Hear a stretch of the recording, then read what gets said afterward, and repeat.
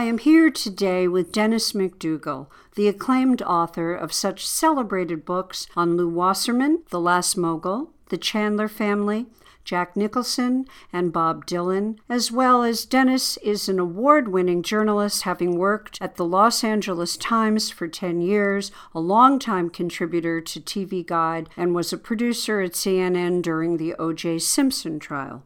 Dennis, it is a pleasure to have you on America Speaks today. Well, it is a delight and a privilege to be here with you. And I have every hope that we'll be able to end all of America's miseries overnight simply by our conversation here today. Indeed, I'm counting on that. You know, Dennis, it's no surprise you have been called LA's #1 muckraker. Well, that was a few years ago. I don't rake as much muck as I once did, but I'll still try to, get a shovel and a pick now and then and dig around and see if I can find any morsels down in the dirt that flows down the concrete channel of the Los Angeles River. I want to begin by diving into your new book, California Bloodline, The Legacy of Jerry Brown. In this era, dominated by corrupt and self-serving politicians, what made you take on Jerry Brown? Oh, wow. Short question, long answer. Jerry Brown has always been one of my heroes, I suppose. He's flawed, obviously. He's outspoken. He's visionary. He's thin-skinned. He has all of the earmarks of being an American original, and he's all ours. That is, he belongs to California. Hence, the working title of the book is California Bloodline, The Legacy of Jerry Brown. The Browns, Jerry and his father Pat, were pronounced a dynasty some time ago because they both were governors of this state, and no small potatoes when it came to their respective times in office. Both have been visionary governors. Pat and Jerry Brown, these are the people who have led California from sort of a backward state, at least in the eyes of the rest of the nation 150 years ago, to what is arguably the leading light. Well, California has become the city on the hill for the other 49 states. It's gotten to be a cliche that it's the sixth largest economy in the world, sandwiched between Great Britain and France. It's astonishing when you think about it. It is almost a nation state in and of itself. But it's so much more than that. California leads the way. California has set the standards. In my lifetime, I can remember back when I was a barefoot boy with cheek. I went to Huntington Beach with my surfboard trying to learn how to surf back in the 60s. Nobody in my family, none of my cousins back east had any idea what surfing was. And it was the Beach Boys that carried the clarion call around the world. California would invent this, and people in New Jersey and Akron, Ohio, and Minneapolis would glom onto it and try to find some place to surf in the middle of the country. That happened, and that was because of California. California was the promised land and set the standards. California, through the help of Walt and Roy Disney, invented a theme park. Disneyland was the first, but now they're everywhere. California invented the movie business. Absolutely. California invented the personal computer and created the industry that is now Silicon Valley. California leads the way, and the governors, Pat and Jerry Brown, get an awful lot of the credit and the blame for everything that implies. So father and son, is there a huge difference in governing? Are we observing for Jerry Brown a more zen approach to managing our resources and the state's welfare? One of the reasons I'm trying to tackle this book is because I'd like to answer that and many more questions about this iconic father and son for myself and then for a larger reading audience. Pat, the father, was the product of the first major wave of Eastern immigration into California. And he grew up in the 20s and came of age during the Depression, followed a legal career and politics at the same time. He was first elected governor in 1958 and then very famously re-elected in 1962 when his opponent was Richard Nixon. This was the now very famous drunken speech from Richard Nixon upon losing in the November election. It came out, and rather than politely telling the press corps that he had lost and that he was conceding to Pat, he stood up in front of them and said, "Well, you're not going to have Richard Nixon to kick around anymore. I've had it with you people." And went on to lay into the press corps in much the same way that we see a president now tweeting about the press corps. Only this was back in the days when that was still seen as being kind of crazy. Not sure exactly where we've gone in 50 plus years regarding our elected or unelected leaders. I don't think we've matured. Not a lot. Not much. But it's interesting, this dynasty from Northern California versus those from Southern California. How their vision of this state is. Is it a different vision? There has been Northern California and there has been Southern California. And they have their own capital cities. The southern capital of California is Los Angeles, obviously. And the northern capital has always been San Francisco. You have these two separate states almost. And there's a competition of resources. Oh, yes, absolutely. And I think of Jerry Brown today versus Jerry Brown in his first, reign as governor after Reagan. What's interesting to me is this notion of these two Jerry Browns. There's a different energy coming from him today. It's very subdued. Yes.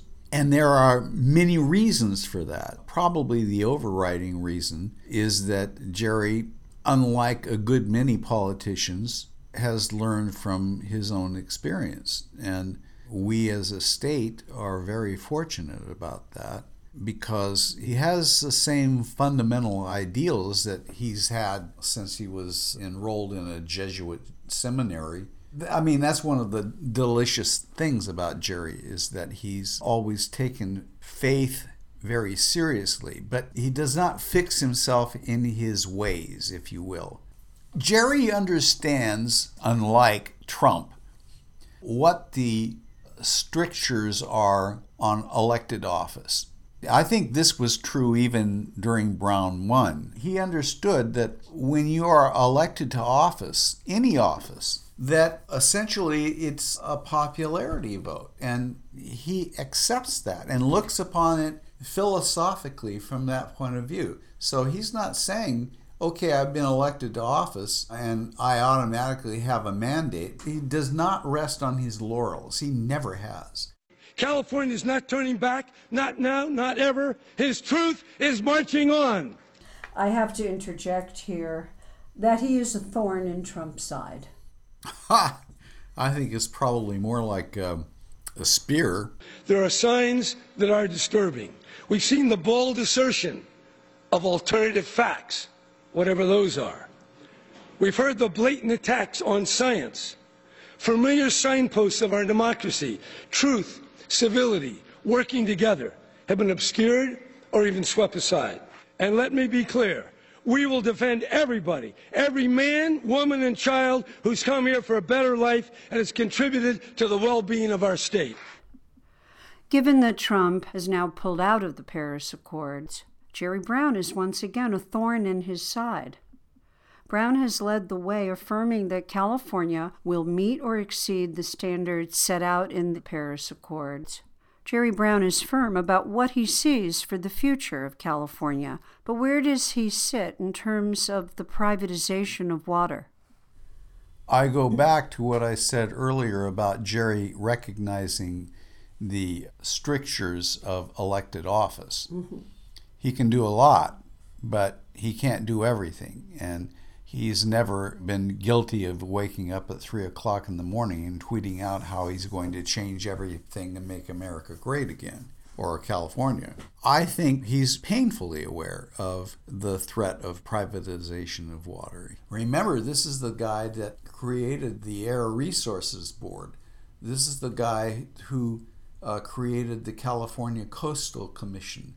This is the guy who first got California involved in a hard look at alternative means of energy. He cares deeply about the preservation of what we have and not just the exploitation, which may be the single biggest difference between himself and his father. Being that you are the investigative reporter that you are, I cannot let you go without bringing up the scandal that we're living through. Do you see this as a Watergate? Oh, this is light years beyond Watergate. You think an impeachment trial is on its way? I think that if the Democrats were in charge and showed any true dynamism in either the Congress or the Senate, yes, I think impeachment would be absolutely inevitable. God knows that what Trump has done to date that we know about so far exceeds a blowjob in the Oval Office. Well, you know, what we're going to have, I predict, is a replay of the early 1920s, at least nationally. Harding dies unexpectedly in a compromising position. I have little doubt that something akin to that is going to happen with Trump. I don't know if he's going to get caught with Russian hookers or with a Arabian horse or what, but something's going to happen because Trump is 71 years old. He weighs more than any president since Taft, and Taft famously was lodged in the bathtub when he was a Supreme Court justice and could not get out. He had to call his aides in to help him unwedge himself to get out of a bathtub. Now, I can see something like that happening. Trump, for all of his alleged energy, this guy, you know, who's up all night, okay, at 3 o'clock in the morning. How many people do you know who are up regularly at 3 o'clock in the morning? Well, I, for one, am sure losing sleep with this presidency. You know, Dennis, there just seems to be no shortage of Trump's troubling diversions to dominate the news cycle every day. There's something else. I mean, his responses to Comey's book tour, Stormy Daniels, and now Michael Cohen's potential indictment, our heads are spinning. And impeachment really does seem too far off in the future to give us relief. I don't think he's going to be impeached. That doesn't necessarily mean, though, that he's going to be with us for the next 2.5 years. He's shown that he's not beyond spinning out of control. And I suspect that at some point, if impeachment doesn't happen after the 2018 elections, that the constitutional amendment that calls for the disabling of a disabled president may kick into force, and we'll find the first president in history who's ushered out of the White House. Thank you, Dennis, for today's very inspired and informative conversation.